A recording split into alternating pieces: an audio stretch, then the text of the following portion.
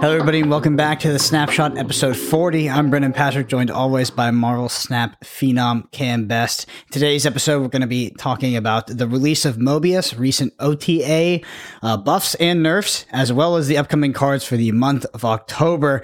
Cam, your week in Marvel Snap, sir. My week in Marvel Snap was abbreviated. For those who are unaware, I was dealing with some pretty heavy personal issues that caused me to not stream for 3 days, which is kind of the longest time off I've pretty much ever taken. But I am back and I am grinding, just trying to figure out what remains good in this intriguing little meta and preparing, of course, for Elsa Bloodstone. Mm-hmm. How do you feel? I know you said you had to take a little bit of time off in this minute. How did you feel it sort of landed with the release of Mobius? Where do you feel like, and of course, in the context of OTAs as well, where do you feel the Loki decks lie at the time of us speaking here? So on the Sunday prior to the release of Bloodstone. Still good, no longer the best deck in the game, probably. Mm-hmm. What would you? But still good. What do you tap is the best deck in the game right now? If you made me pick something, I'd probably just say, just go play Shuri. Mm-hmm. Just go play like Shuri Sauron. Just go do that. It's fine. Like go double your power and get people with it. Go nuts. Interesting. How do you feel with us talking last week, obviously, about Loki's dominance and sort of the power level of the card from just a fundamental game design perspective? And we talked about, the meta sort of maybe overstaying its welcome a bit, but us now circling back to potentially Shuri being the best deck, kind of full circle back. Well, why do you think it is? Why do you think I said Shuri? I'm not sure. Why did you say Shuri? So when you look at there are probably 4 decks that I like right now. Mm-hmm. It's Shuri, it's Loki, it's Move, and it's Brood. And of those decks, the only one that doesn't still lose to Loki when they just go Collector Loki into you, and you have and you don't have a Mobius, or even if you do have a Mobius sometimes, is Shuri. Mm-hmm. So what the reason I like Shuri right now is because it was already pretty close into beating Loki. And now with Mobius, it is further into beating Loki. Whereas the Move and the Brood decks, A, they really need to play Mobius. Mm-hmm. And B, even if they do that, you still can lose to Collector Loki. And so it's like, okay, these decks are good, but they were much worse into Loki. And adding Mobius doesn't mean they're favored into Loki now. Mm-hmm. And so it's like, okay, let's take that and then say, look at Shuri. Let's say Shuri was 48% into Loki, maybe even 50%. Now I would say it's probably favored, right? Now it's actually okay, this is a favored matchup. Whereas with the Move and the Brood decks, I actually don't know if that's true. They are kind of good into Loki, but as the Loki player, it's all right, well, you could play that Mobius. I'm going to collect your Loki and then just play your cards, right? And if you're playing that Mobius, it means you're not going Forge Brood, which is kind of the thing you want to do. You want to get all these points out to contest me. And if you can't do that, I might be able to do it better anyway, just by getting your cards. Mm-hmm. And I think that was exactly what we predicted last week prior to the release of Mobius and how it would affect the meta, is that it would be a good card to draw against Loki, but the Loki decks will still absolutely stomp you, be very favored into you when you do not draw it on curve. And if you do, they can probably still win, which is not, it's just, you'd rather be the Loki deck in that situation every single time. Yes. Yeah, I think actually Loki's getting to the point where it's a little underplayed. But I also think that people have to totally adjust how they play it. You have to be more aggressive now. You can't just be well, my deck is better, I can do whatever I want, right? It's a real deck now, as opposed to this high flying, absolutely fantastical, completely absurd pile of garbage. How do you feel as a player and a person that's grinding ladder, so heavily optimizing your deck game to game? How do you feel about potentially switching over to a deck like Shuri versus a deck like Loki? We talked about skill expression in a deck like Loki, and where the sort of the skill ceiling on the deck was very high. Did feel like you could outplay a lot of your opponents. How do you feel about switching over to a deck like Shuri? Do you find it to be less interesting? Don't jerk yourself off about skill expression would be my advice. Mm-hmm. I think that good players tend to like if here's to use a Magic example. Blue white control in like modern or something, where it's just like I guess I actually my Magic info is outdated. But as of 4 years ago, like there's just like a bunch of like very copium high decision decks in a lot of these formats where you feel like you're doing skill expression, but actually the better skill would be a better deck selection process so that you don't end up on this crap. I'm going to go out on a limb and guess that Kano is like that in Flesh and Blood. I'm going to go out on a limb. Is Kano the most intellectual deck in Flesh and Blood, the hardest to play? Yes. Do you pick Kano because you are trying to be, I don't know, different than other players and I guess a bit of a hipster? Maybe. I think if you play Kano at a major tournament like a Pro Tour of the World, you are just a cooler person. Speaking of jerking yourself, yes, you are jerking yourself off, right? that's what you do. Don't play decks that jerk you off. All right, play good decks. Yeah, but in all seriousness, I would say in all seriousness, there is a balance between playing decks that at tournaments, even at Pro Tour and World Championship level, that if you genuinely don't like the play pattern of a deck, and specifically the play pattern of two decks interacting that you think you'll be facing a majority of the time. Yes. So in like a homogenous meta, you don't like the aggro mirror because you feel like it's coin flippy. And although another deck might be statistically worse, you feel like as a player, you can have more of a agency and an edge, and ultimately it won't matter because the percents are so small. Hold on though. I want to stop you there. I want to stop you there because you're describing vague feelings. And I think if you're going to make a call like that, you need to have very specific ones. You need to be able to say something other than, oh, well, I think this deck is, not good into this matchup, but I can skill diff it. You need to be able to tell me why. Right? You need to be able to tell me, like for example, an example I'll use here is, Loki versus High Evo, right? Mm-hmm. You need to be able to tell me, oh, well, that matchup's actually really Loki favored as long as you know what you're doing, and here's how it works, right? Because you just want to drop the Loki on 4, you're just going to get him anyway, right? You need to be able to say that.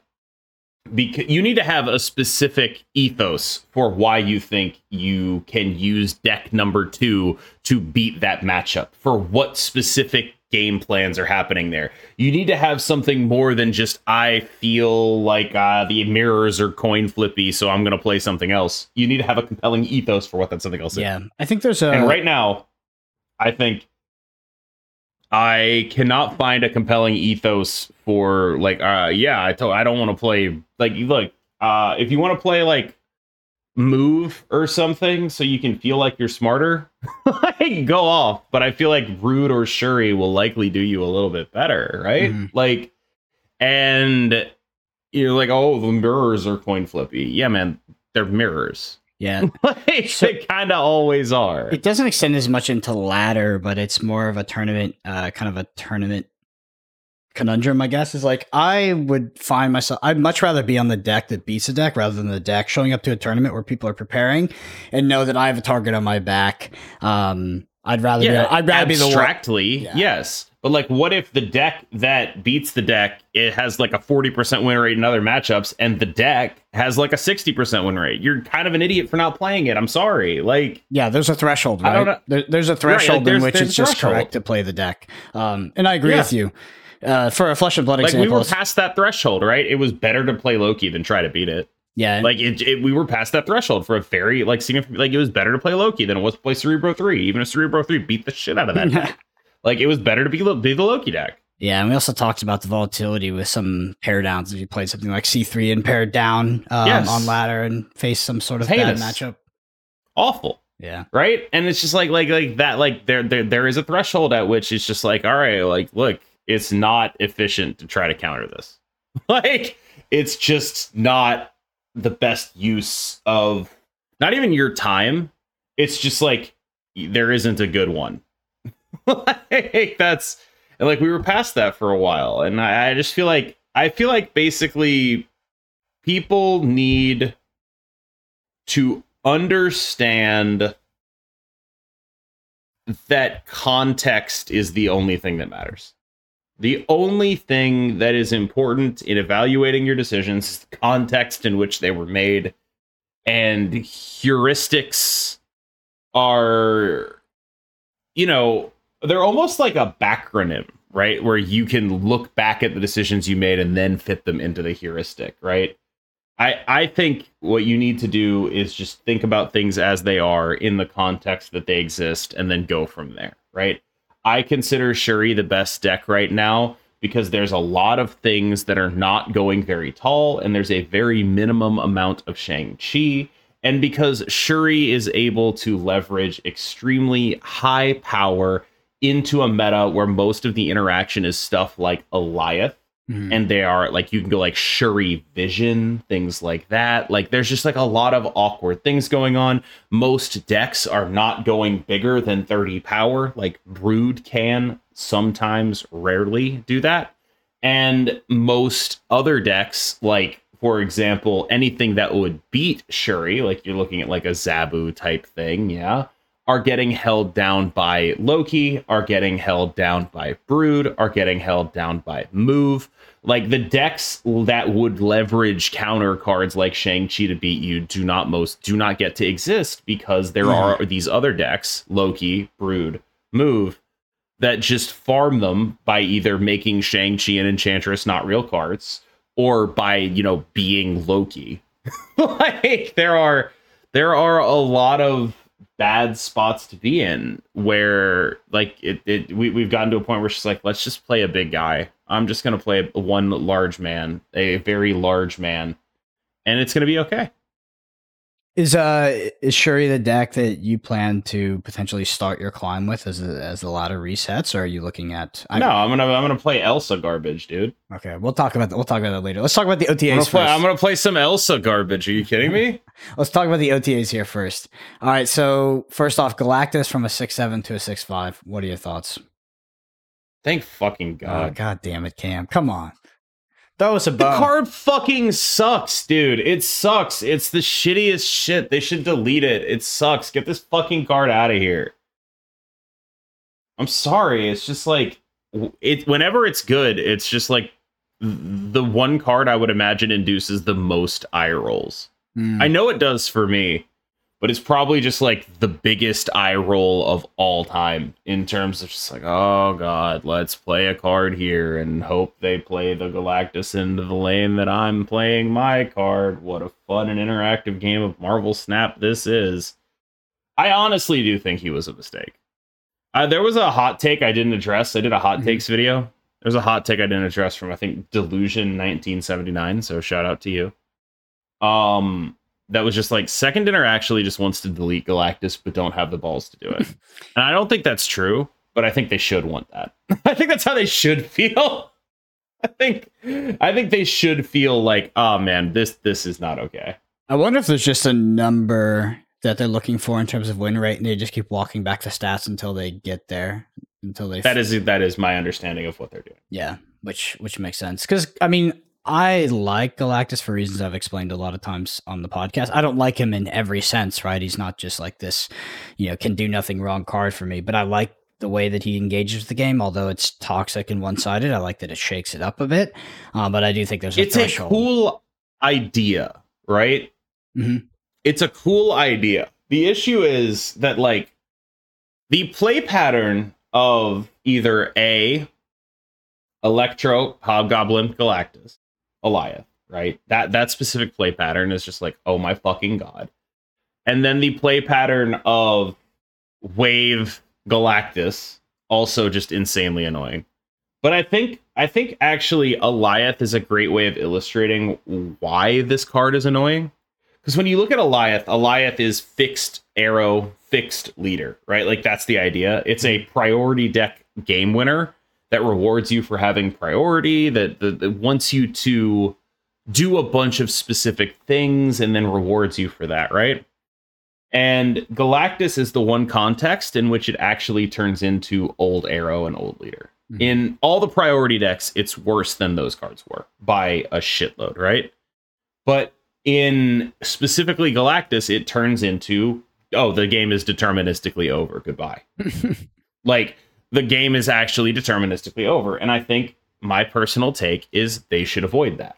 They should avoid situations where the game is deterministically over. They should not do that, right? And Alioth's specific interaction with Galactus, which is Galactus only works if you have priority. So if you Galactus, you're gonna be able to Alioth them, and then the game is over. It's exactly what they don't want out of a card with Alioth. Mm-hmm. What they want is what's happening in the Brood deck, in the Move deck, in High Evo. That's what they want Alioth to be. Yeah, so they do not want Alioth to be Old Leader and Old Arrow. And the only situation in which it actually is Old Leader and Old Arrow is in Galactus. And that is a problem that Galactus will continue to create. So you think, do you think that Second Dinner should balance cards in a way, or have the cards in Marvel Snapshot exist in a way that they give the opposing player the illusion that they always have the possibility to win, even if that opposing player is drastically misinformed on the stake or the current probabilities of their winning? I mean, yes. So, no, hold on. It's not an illusion. But yes, there should be, oh, well, if they play Null, I can Rogue. If I can play Shang-Chi, right? Galactus's priority used to be a disadvantage. Mm-hmm. That was how you would counterplay Galactus after he went off, was you would be able to Shang-Chi the Death in the Null or Rogue the Null or whatever. And that is cool and good. And now with Alioth, there is nothing. It is gone. It is dead. There is nothing you can do. And I think generally they should avoid situations where there is nothing you can do. Like, especially when the way in which there is nothing you can do is not, oh, I got invalidated by a large amount of points. Mm-hmm. It's, there is literally nothing none of what you did is a thing. So, in what sense is Alioth not? Do you feel like Alioth is not the toxic card here in a sense? I know that yes, that the true culprit is Galactus. I do feel like Alioth is not the toxic card here. Mm-hmm. I feel like I totally understand what they were going for with him. They wanted a bad version of Old Leader and Old Arrow, and he is a bad version of Old Leader and Old Arrow in every context except Galactus.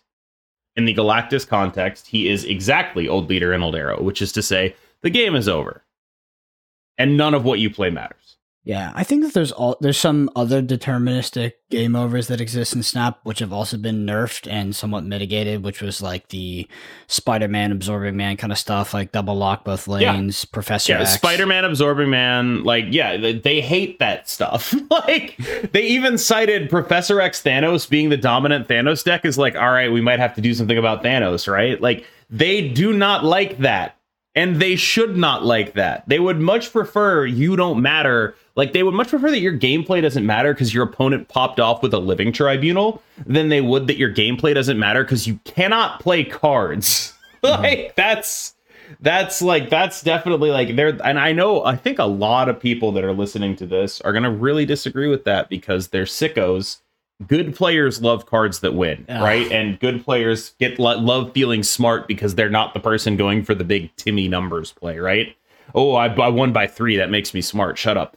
But like, I feel like there are going to be a lot of people who disagree with that take, but like, they should absolutely avoid that situation. Yes, I think they should just keep taking points off Galactus. I think make him a 6-0. Keep doing it. Like. I just don't think he's ever going to provide an experience people actually want to participate in this game. It's interesting. I don't think anybody would really disagree with that. It's like a core tenet of game design that you don't want to put players in a position where they can't play their cards. It's like one of the main. It's one of the main things you design around. It's like Mana Screw and Magic the Gathering is seen as a flaw of design, not a perk. Mm-hmm. You want Mana Screw actually is a perk for whatever it's worth. But I'm sorry, I'm going to interrupt you here. I feel like such an asshole.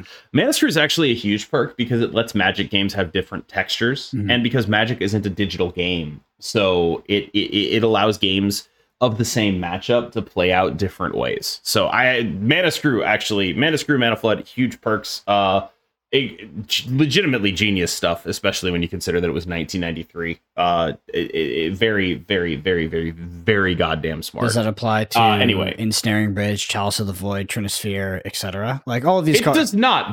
That shit sucks. Yeah. So that's the thing is like cards. Magic embraces it to an extent, and they're one of the games that have the most of it. I know Yu-Gi-Oh has a lot of it as well, but cards that don't let your opponent play the game. I think it's weird because it's like, is it more Timmy to want to play those cards, or is it more Timmy? I think it's actually more Timmy to get really irritated by those cards rather than just accept it. Sometimes, because the thing is that like I would agree. Timmys tend to find solace in games where they are 99% to lose rather when they're actually 100%, when truly they're pretty close to each other, and it shouldn't really matter. But games where you literally can't do anything, that's what really upsets the Timmys. And I think that and it should it's actually bad game design to an extent, like players not being able to play the game and having feels bad. I would love to play the game. Well, here's my card that says you cannot play the game. The counterpoint is like, let's say an opponent queues with like a bad deck, like a series 1, just like hodgepodge of cards, and you have like I don't know, pre-nerf bounce deck, Shuri deck, or whatever. They're still probably, and at one point they're like 99% to lose, but they feel like they're in the game. They feel like they can play cards. They're 99% to lose, but you're playing the same game. You're playing Marvel Snap. You're putting points on 3 locations. They understand what's going on, right? Galactus isn't that. You're playing Marvel Galactus. It's a different game. It's very much, and it's also very much in your face that like, hey, you lose. And the game that you can still progress through the turns, but hey, you lose. All right, Kitty Pryde, 1-2 to 1-0. What do you think? Fuck. I know. Fuck. I know. I'm so mad. Like God. After we got the cool variant, I love her. What the hell? I love her so much. She's probably my favorite card in the game. I also love Kitty Pryde. Stop it. Nah, I understand why they did this. Like, I love her to death, but I get it. One thing that, I mean, like, this is very clearly a preemptive Elsa Bloodstone thing. It's just like, all right, we're gonna hit this now, so we don't have Elsa Bloodstone running absolutely buck wild here. It's basically like if they nerfed the Collector before Loki came out, which I actually think is probably like, if you're gonna do it anyway, you might as well just do it. Might as well just get it done. All right, just go ahead and make it happen. So I feel like, you know what, it was probably likely that they would do something like this anyway. So just fine. I'll live. It's fine. My girl's sad, but hopefully I'll be. But it does actually mean that like basting her is good again. So that's fine. Yeah, true. Basting her early, you do get more value. Definitely still nerf overall, but Kitty Pryde has been a troublesome card for them. I mean, it has gone through multiple rounds of nerfs. Also, of course, the rework initially, which is, dude. I wonder if there's anybody that hasn't played Marvel Slap since then. They don't know about that. Oh my god, dude! I had her in Thanos Lockjaw before that rework for 2 days. It was the best deck I ever played. People don't remember this because she worked through Wave. Yep, she was just so you'd be able to just play her for 1 after a wave. It's just the most dumbass shit I'd ever seen. And that was when she got 2, right? She was like a 1/2 + 2. So she'd be like a 1. She'd be like a 110 or some shit after a wave. So you'd go like wave into Kitty Arrow. It was just heinous. It was heinous. Yeah. For those, I don't know if there's anybody listening to this podcast that wasn't playing back when Kitty 5 was first released, but basically the timeline goes that we, as a community, were introduced to the most powerful, probably the most powerful card we had seen since then, and then they promptly removed it due to issues. They removed it in like 2 days.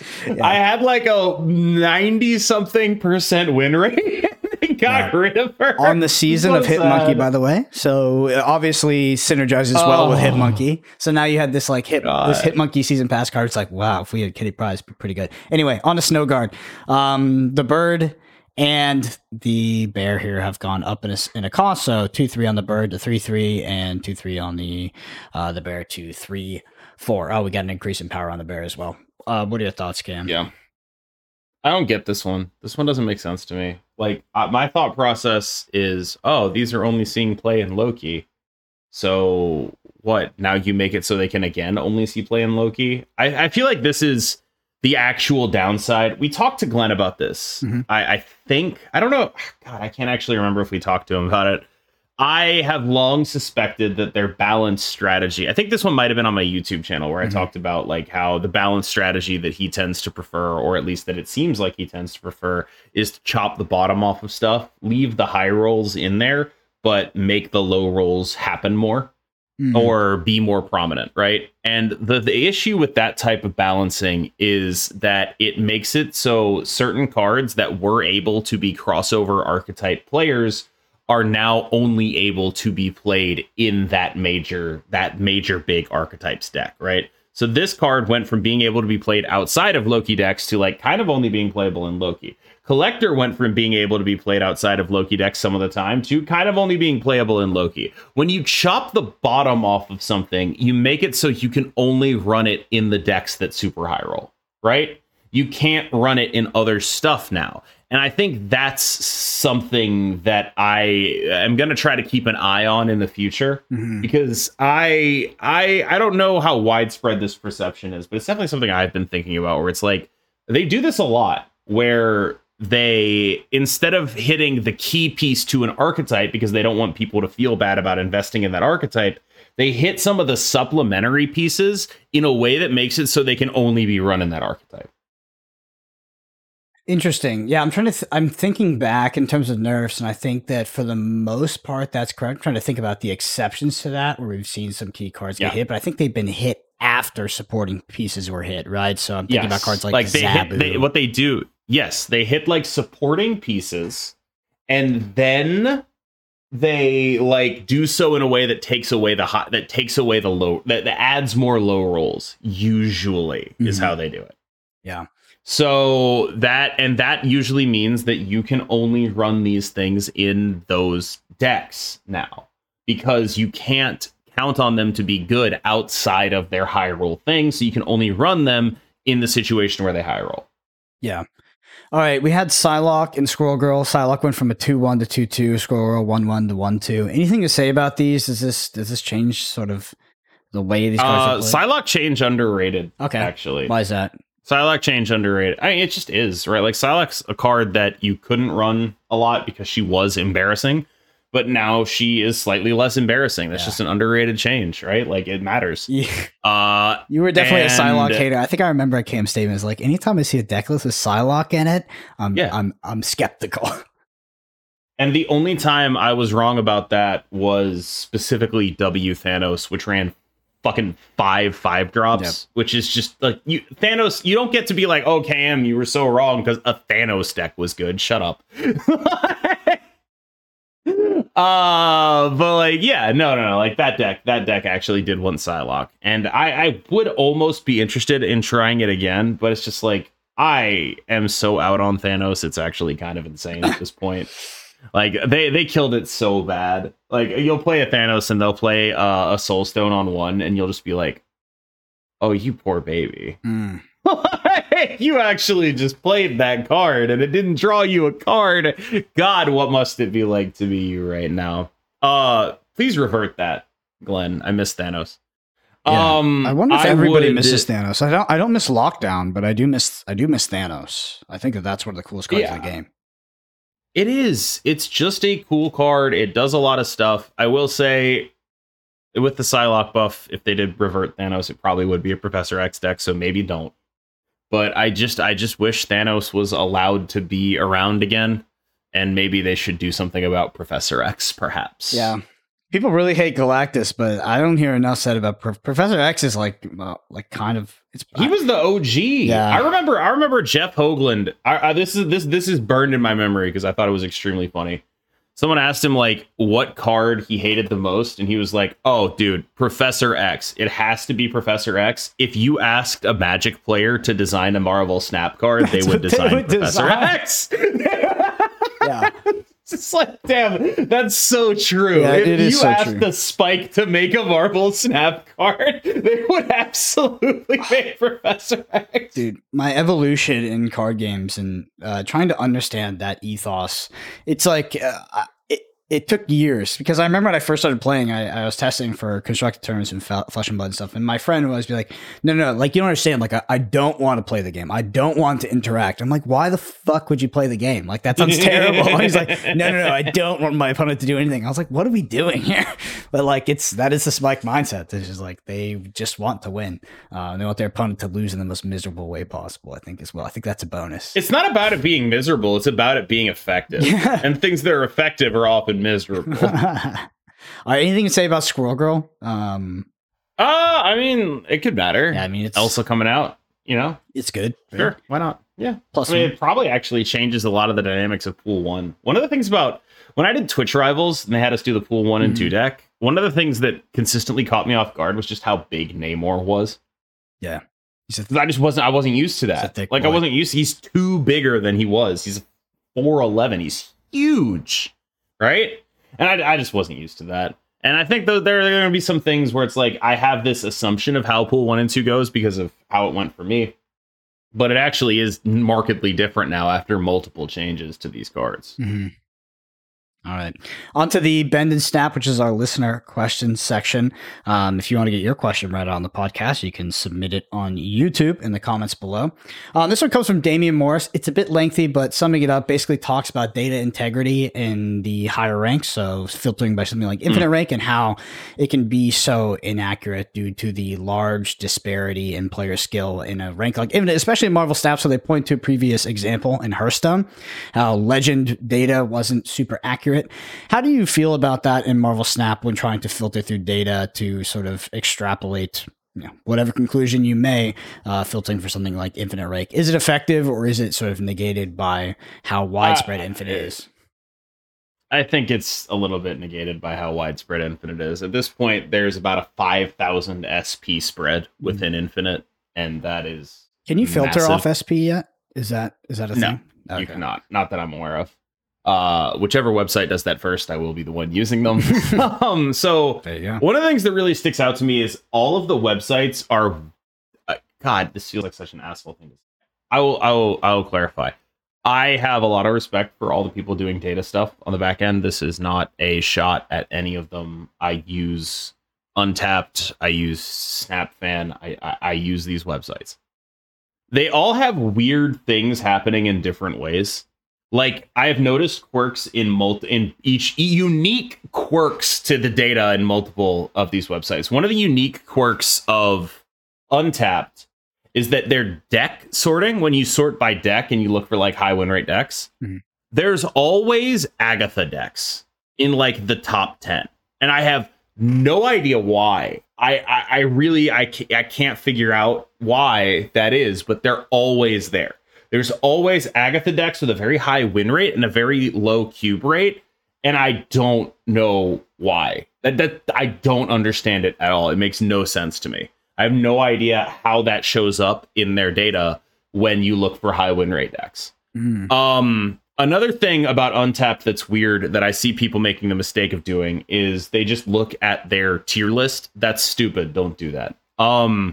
You're like, I look at the tier list, this aggregate, right? But that also relies on them properly sorting things into the places they're supposed to be. For the longest time, their Loki category was different from their collector category, even though the collector category was all collector Loki decks, right? Like, this is just a basic thing where like human error can really influence that, right? Electro Ramp and Galactus were pretty much the same damn deck. Like, all the Electro Ramp decks were playing Galactus if you actually click on the thing, but they were split into two different categories. And one of the things that I remember back in the day from HS Replay, which is, these are the guys who actually run Untapped now, was there was this deck in Hearthstone called Cube Warlock. Cube Lock, right? It was that's what they would do. Yep. And there was also a deck at the same time that was like Control Warlock. And so one of the things that would happen with their data was the Cube Warlock deck was defined by cards like Skull of Gul'dan, defined by cards like the Cube itself. And what would happen is Cube Warlock decks with bad draws would get sorted into Control Warlock because it didn't see them play Skull of Gul'dan or the Cube, which are the good cards in the deck. And so they'd get sorted into Control Warlock, which would have a lower win rate because Control Warlock was just that deck without the Cube, right? Mm-hmm. And so it's just it's hard. It's a hard job. And so I think my methodology for it is I just look for high win rate decks that look interesting, and I look for the patterns within them. So like if there's like one Thanos deck with like a 57% win rate, but every other Thanos deck is like 52, I'm going to be like, all right, that's probably not really what's going on here. That's probably just like someone on a heater, right? If there's like a bunch of the same or similar decks in the top like 10 decks in Infinite or whatever, right? If there's like a bunch of like move decks or brood decks or Shuri decks or whatever, it's like, okay, that's like a reasonable indicator to me. But I think the more important thing is to understand that this stuff is just indicators.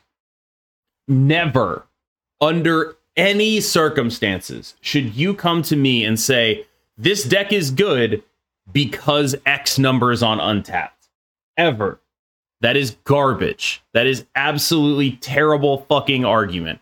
It is absolutely wildly unconvincing. You could say, even something like, I think this deck has a real place in the metagame because of those numbers on Untapped. But you need to explain why you think it has a real place in the metagame outside of those numbers on Untapped. You need to be able to say, all right, so like the way I think about it is like, if I want to say I don't agree with the numbers on Untapped, I usually have reasons why, right?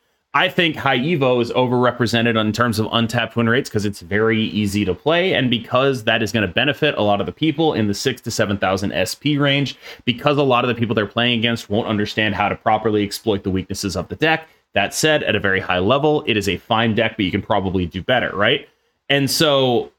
And if you ask me to like elaborate that, like, what do you mean exploit the weaknesses of the deck? Well, okay. Wave is the most defining card of the deck. The whole deck is built around Wave, so you can build to eliminate Wave as an option. Mobius is very good against that deck. Another card that is very good against that deck is Loki on 4. Why specifically on 4? So you don't get waved. You can play all your cards, right? Like, there is a lot of consideration for context in that answer, right? Like, I'm talking about specifics. If you come to me and you say, I think Haiwa is the best deck in the game, look at the numbers on Untapped, I will tell you, hey, look at those Agatha numbers. Do you think Agatha is the best deck in the game? Like, it's just not a complete argument. It is a point, but it is not a complete one. And I feel like it's almost like a thought terminator, right? Like, where it's just like, oh, I don't have to think about this, but you actually do, because until we have data, and I don't think we ever will, that is sincerely indicative of things, I just don't. I think the best you can do is try to look at it and explain it rather than cite it as, fact. That data's super interesting, especially big data, and how I guess murky it can get. So this isn't big data, but Lorcana has a digital emulator which they actually publish the data week by week, and there's close to, I think there's a few 100,000 games played, close to 1 million games played, and basically all the color combinations, there's 6 colors in Lorcana, are 50% win rate, basically, within a standard deviation of 1%. Which is crazy. That's insane. So it's taking a wide range of ranks, wide range of player skill, but that's exactly what's happening. Is like it's taking every single game and every single player. And while that that is the win rate that is published of all these decks, like that is not actually the meta whatsoever. It's actually probably the most unclear, and it's probably less accurate, right? It's actually not helping you. Less accurate than anything. Like even an anecdotal takeaway from a single game. Like it is the most accurate. The game is balanced to an extent that like that might exist. Like day one, 2 people pick up a deck, learn the rules in 5 minutes, and play them against each other. Like, yeah, maybe you might get close to that data, but you go to a major tournament or any kind of tournament, it's like vastly different from that. And it's just interesting to see how that plays out, because like you talked about, in Hearthstone, which I mean, HS Replay really, I mean, they really got that algorithm down. Like, I feel like the thing is, like, they're gold really standard. good at their jobs. Yeah. They're really, like, I don't want this to sound like I'm shitting on HS Replay or the Untapped. Like, they're the same people, for the record. They're amazing. They are by far the people I would trust the most, and this is as far as I trust them, right? Like, this is the thing, right? Speaking of which, I was going to mention stuff about the other ones, right? SnapFan's #1 quirk is that their tracker data is such that you will often, if you sort decks by like what wins the most against this deck, you will see that the mirror has like a 43% win rate against itself. That's SnapFan's big quirk. That one happens a lot because there's like a bias in who downloads a tracker, right? Yep. So the better players are more likely to download a tracker because they're the people who are going to take the game more seriously, and by and large, over a large enough sample size, the people who take the game more seriously end up being a little bit better. And so they end up having a higher mirror win rate. And so you get stuff like, well, this deck is 45% into the mirror. And it's like that's not possible. That's not an actual thing that can happen. And like, this is like, I like the SnapFan people. They've been very kind to me. I use their website for stuff like this.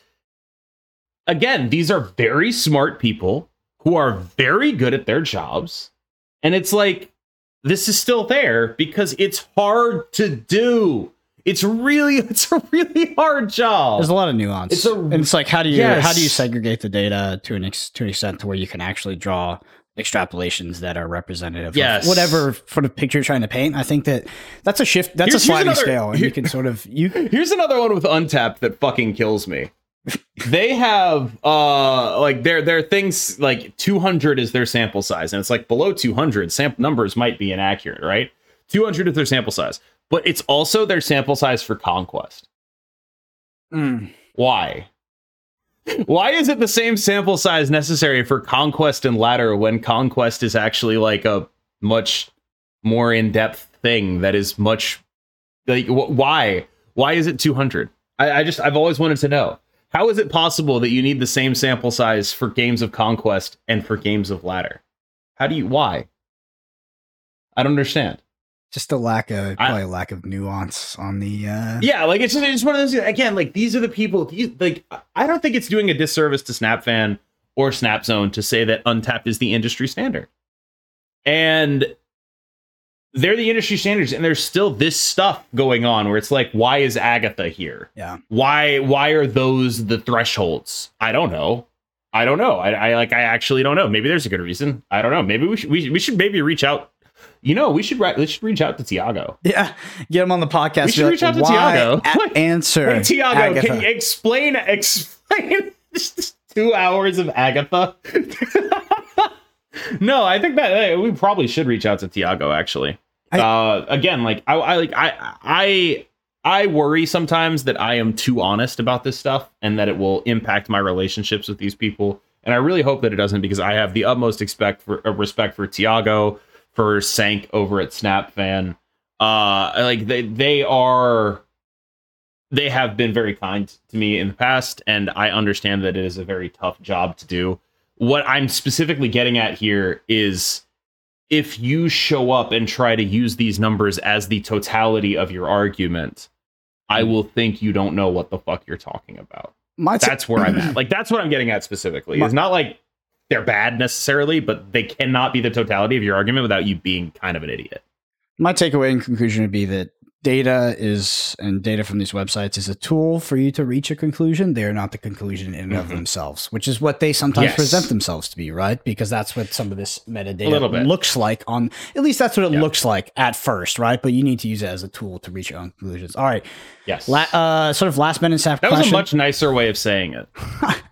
That's what I meant. That's what I meant. What he said. I took it. It's like if you said it, but you said it much nicer. It's like I actually do need to learn to do that, because like I worry about not necessarily, because like I think a lot of people who are rude tend to be like, oh, I'm too honest, and I worry I'm doing that, right? Like, oh, I'm just too honest. But like I could have found a nicer way to say that, and I think the way you said it is a much nicer way to say that. Like, these data websites, they point you in a direction, but they are not the conclusion. And if you're treating them as the conclusion, you're making a mistake.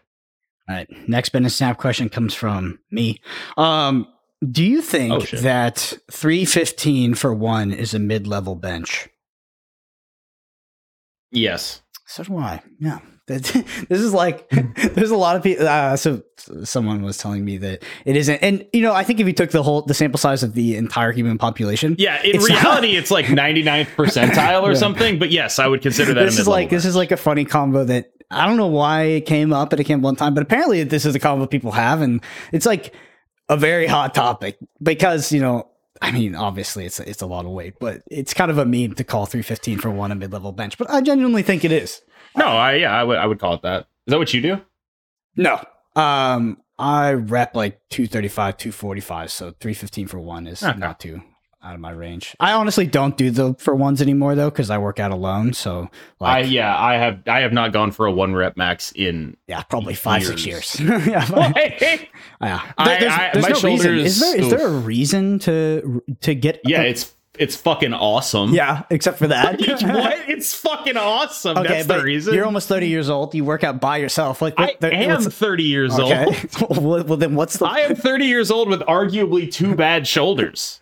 Yeah. So there is. I mean, how many lambies did you bench? Was it? I did 3 lambies for 3. Oh damn! Yeah, it was like 385. 385. Yeah. Yeah. There's no. I think at this stage, it used to be higher. My max ever is 465. That's a lot. Yeah. That's a lot. That's not. I don't think I can do that. That's anymore. Not a mid-level bench. No. It gets. I don't think I could do that. It gets exponential as you start to get up there. It's not like a linear curve on the weight. It's really not. Like once you get 4 plates on there, it's immediately elite. Some people, right? For some people, that's 3 plates. For some people, that's 2 plates. But you will hit a threshold in which the difficulty goes exponential or parabolic. It is. Okay, so once you start going to the gym, that's the moment you become forever small. Because whatever you can do, if you can do it, it's obviously not that good, right? Like I would never be part of any club that would accept me as a member, right? I remember when hitting 1 plate was something I couldn't do. Mm-hmm. I remember when hitting 2 plates was something I couldn't do. I remember when hitting 3 plates was something I couldn't do. I remember when hitting 4 plates was something I couldn't do, and it might actually be something I can't do again. I'm not actually sure. I think I probably could, but I think I wouldn't want to. Mm-hmm. But I remember all of that, right? And as soon as you hit it, you're like, "Oh, that's terrible. That's not worth it." There's some deeper psychological issues that are going along with that. That's what I'm saying. Like that's what I'm getting at, right? Like a lot of people, like you start going to the gym because you don't like who you are. Right? Like a lot of people, that's why you start going to the gym. You don't like who you are. And so if you don't change that, nothing you do in the gym is ever going to be good enough for you because you don't like who you are. Mm.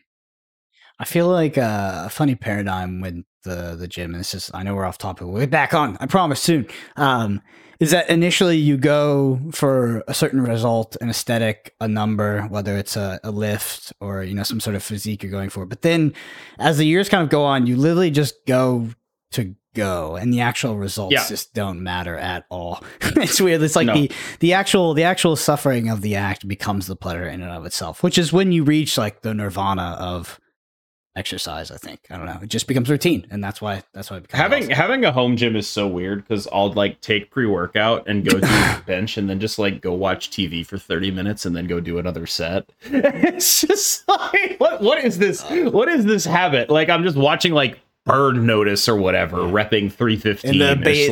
What am I doing? Like, the beta alanine is making you feel like your face is like has ants on it or something. Yeah. This is not going to the gym anymore. This is like I'm relaxing. I'm just literally fucking around at this point. A whole nother conversation of like we will not get into it, I promise. But it's like most effective way of lifting. Like a lot of people turn weightlifting into a cardio exercise, and it's like, is it the actual effective way of doing it? Lifting hard, sweating a lot. It's like, or is it this sort of paced out, a lot of rest, multiple rest days in the week, etc. I know that people are pretty split on that. I don't even know what the science says, to be honest. Anyway, back to Marvel Snap. Elsa Bloodstone, 2/2. If you play another card to fill a location, give it +3 power. You said this is a card you're excited about. Explain to me why. Yeah, she's like a 2/8 at least. Like that's a pretty big stat line here. Like she's not going to be broken the same way like Loki is broken, but she's just like that. Those numbers aren't right. Those numbers are too big for that card, right? Why is she a 2/2 if like first of all she could be a 2/0 and we'd still try to build around her, but at 2/2 it's like all right, well if you fill 2 lanes up, she's a 2/8. If this is a one, how easy is it to fill 2 lanes up? Relatively it's easy. Extremely easy to fill 2 lanes up, right? Like. And think about like this is the real comp. Compare her to Dazzler, and you're like, oh, what the fuck are they doing? Like, that's if this was a 1 cost, would it be worse? Because you could Killmonger, right? Like, what is that's exactly what I was thinking. It's like yeah, you would die to Killmonger, but you could play it on the final turn of the game. True. Yeah, with a bunch of stuff. Yeah, that is a paradigm of 1 cost cards in this game. You don't play them on turn 1 sometimes. Yeah. So I don't know. That's actually an interesting question. 2/8 is that's a good stat line, and I think that if your deck is built to fill lanes, you will fill lanes. Obviously. Yep. Yeah, it seems like a very powerful card. I don't know. What do you think? And like the 2/8 is like what I would consider the floor of any deck that would run. Yeah. Her, if she's a 2/8, and just like is the litmus test is like can you out point slam Shuri? Yeah. That's pretty much it, right? Like and Bounce has shown an ability to do that previously, right? Like. Bounce has shown an ability to do that. What about Brood though? Like what about you're a Brood deck and you use Elsa as like your method of okay, well they Shuri'd my Brood lane, but I get like an Elsa, I get like a Silver Surfer, I get like a Patriot, and now I can beat that Red Skull. Man. Because like that's always the litmus test when it comes to Shuri is can you flip the Red Skull lane, right? Are you able to flip the Red Skull lane? Has been the way to beat that deck forever, right? I remember playing Gunny Patriot to flip the Red Skull lane. Like that's what you do. That's how you beat the deck is you flip the Red Skull lane and then they just absolutely roll over. And if you can do that, if Elsa lets you do that, that's actually suddenly quite interesting, right? You put a Patriot in the lane with the Broods, and then you Silver Surfer, that adds 8. The Patriot itself is adding at least 5, right? Because 2 Broods plus the Patriot itself. And so suddenly you've added just like 13 power to that lane. That seems pretty compelling for like a final, like that's like, okay, like that's, you went like Forge Brood Avs, and then your turn 5 is like Elsa Patriot. And it's like, oh shit, that's a lot of points. That's a whole lot of points. It might like it's definitely some interesting things going on there. I really hope Bounce is good again. I love that deck. That deck is so fun to play. I worry actually that Bounce might be too good because now that like what are you supposed to do to beat it? We're gonna go back to here's the actual like what are you supposed to do to beat that though? Shadow King. Yeah, if you don't have priority. Shadow King. I mean, Bounce is already Shadow King hits a lot in Bounce. It hits a lot in Bounce, so that's the thing. It's like I mean, I don't think Shadow King is the answer. Don't get me wrong, but like it is a good card against Bounce, and priority is not super important. Okay, so Bounce runs Luke Cage now. We did it. All right, fuck you. like it's not actually that hard to beat, is it? Right? No. It's more of a surprise tech card, right? Yeah, like between Luke Cage and like Mobius, there's like a lot of the things that are supposed to beat Bounce probably don't anymore. That's my favorite thing about Bounce is all the things that people think beat Bounce don't. That's why it's fun to play. All right. Yeah. Man Thing 4/5 ongoing 1, 2, and 3 cost cards here have -2 power. This card's underrated. Okay. Yeah. So when I first saw this, I was like, is this card playable? But if you hit 1 card and you have sort of the agency it's to a do 4/7. That, yeah, 4/7. That's a good stat line. Decent stat line. 4/9 is great. Yeah. Imagine a Bounce deck, right? This just reads you lose. Whole deck off, right? Like you put that in a lane, everything in it gets minus. Yeah. Again, Luke Cage might be a little pretty important in those decks. Yeah, I mean, Luke Cage is now the equity of Luke Cage goes way up. The equity of Luke Cage is like this card is underrated. This is a big fucking guy. I actually legitimately think this is a pretty solid card. Okay, especially like this is a card that Zabu really likes because you're playing so many 4s in that deck. and so you just get to be like, yo, this man thing, it's like 411 or something. we're just gonna slam this guy down. And I think it's also a card that adds some interesting dynamics, and I think most importantly, it has the coolest damn variant in the game. That comic book variant. I haven't where seen it's the it. cover. Oh my god, it's so good. What do you think about tangent? What do you think about all those new variants? Forget the name of them that are coming to Snap. The Midnight Suns ones. Yeah, they're great. I like them. But honestly, I think they take their subject matter so seriously that I like them less than other people. But at least if they're going to take their subject matter seriously, they do so in a way that is not... There's something about taking your subject matter seriously with an engraving, as opposed to taking your subject matter seriously by drawing it photorealistically, that I do prefer, where it's still a little stylized. That makes me like the Midnight Suns. It makes me like the Midnight Suns one a little bit more than, say, like an Archer. I think I was thinking about it because I've definitely been buying less variants recently. I don't know. I don't know if it's just like the progression of a player in Marvel Snap, or if I just kind of came off of it. But I do like my Chibi collection, my Chibi Baby collection, because of its lack of seriousness, and I just think it's hilarious to beat people with that. Black Knight 1/2. After you discard a card, add the Ebony Blade to your hand with that card's power once per game. Ebony Blade is a 4/0, so 4x on what you discard. What are your thoughts on Black Knight? I'm really interested in, various Infinite bullshit things. That's the thing, right? Infinite. I'm interested in whatever dumb Infinite bullshit I can pull off with this. Yeah, you just like Lady Sif, the Infinite, and yeah. I think it's pretty fun, right? Like there's probably some cool stuff that can be done with this guy. High variance, I think, but really, the curve is super clean, right? We do this on one. You have to run Chavez in this deck. You are legally obligated to run Chavez in this deck because of how obviously you need this card early. Yeah, so you just Black Knight, you do whatever you want to do on 2, Lady Sif on 3, and then you basically play a 420. It's like, yeah. Sick. Blaze it.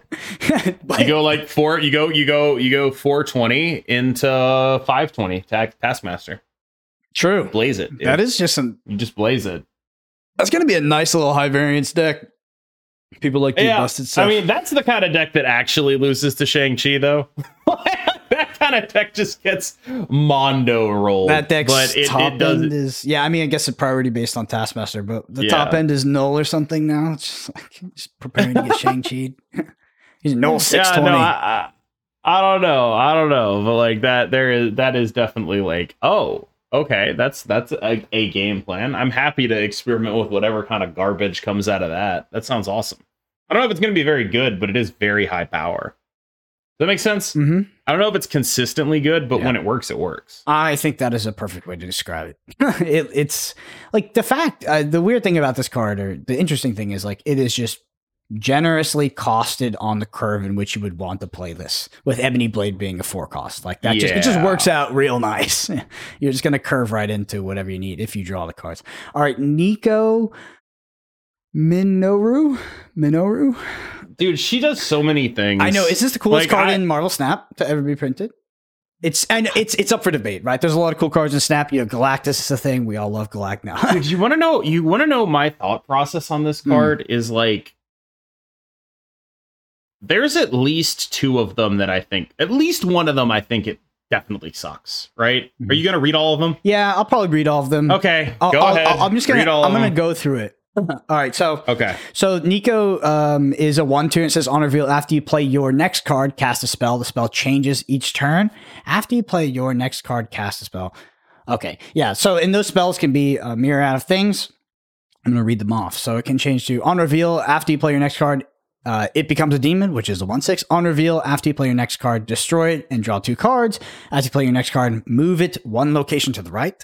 After you play your next card, give it +2 power. After you play your next card, replace that card's location. After you play your next card, add a copy of it to your hand. And after you play your next card, double this card's power. Your thoughts? I feel like it has to be good because it does so many things. This is like we've seen with like Snowguard and Legion that the more things you do, the better a better player can use you. And she does so many things. She does so much. There's so many things that she does. But I do worry that none of them are particularly high impact. But she does a lot of stuff, right? She's like a toolbox, but also they're not very high impact.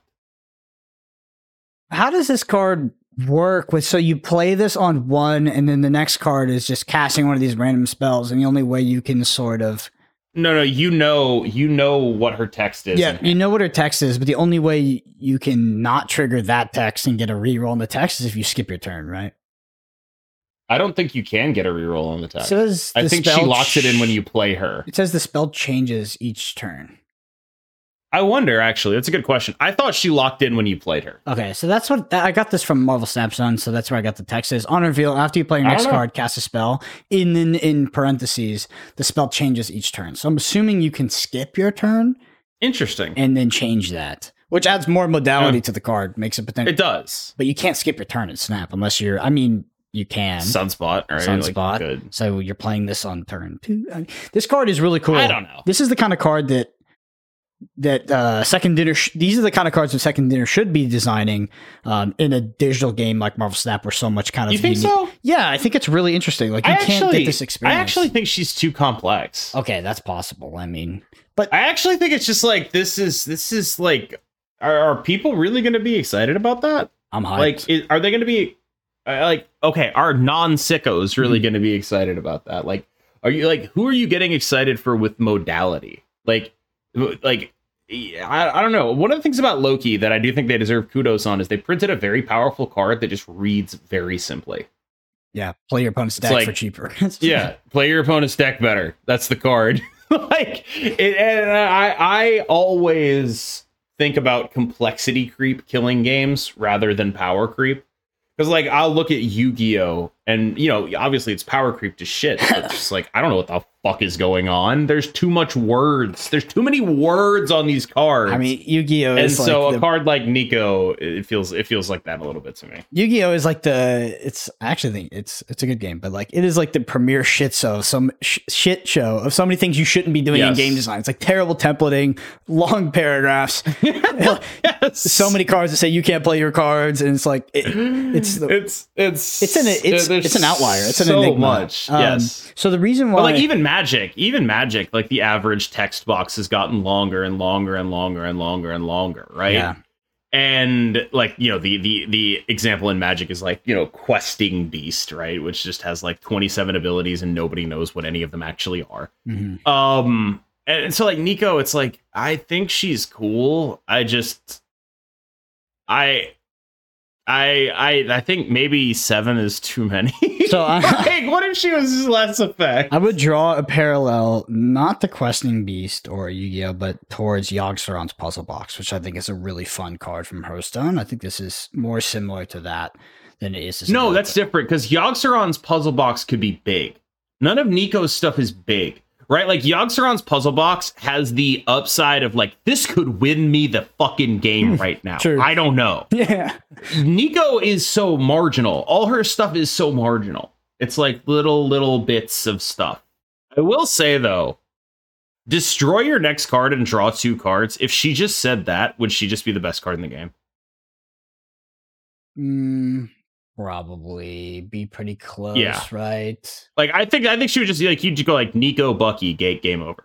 Like it would just be like, oh my god, that's insane. I was thinking like Dak and Nico, Muramasa Shard. Yeah, but like any of that, she'd just be like hella insane. Yeah, and like that ability specifically is so fucked up that I think she probably has to be strong. But like every other ability is like, you know, okay, that's fine. Like that one is so good that the power level on her is like I can't, like, good lord, that text is very strong when you hit it. Yeah, I think in conclusion, this card is, I'm happy they designed this card. This card makes me excited, and I like to see a card like this, and it will be a good test if the community receives it well. I mean, the card might not be good overall. I think it will be, but I don't know if, like, maybe there's Nico can come out and there could be a synergistic tier 1 deck that just is can't fit it in there, right? And it just has a better one drop and a more synergistic one drop, and Nico's not an impactful card. But this card adds a lot of it's a toolbox, which is cool. I don't know how much of a I do specifically think it's probably good in Destroy.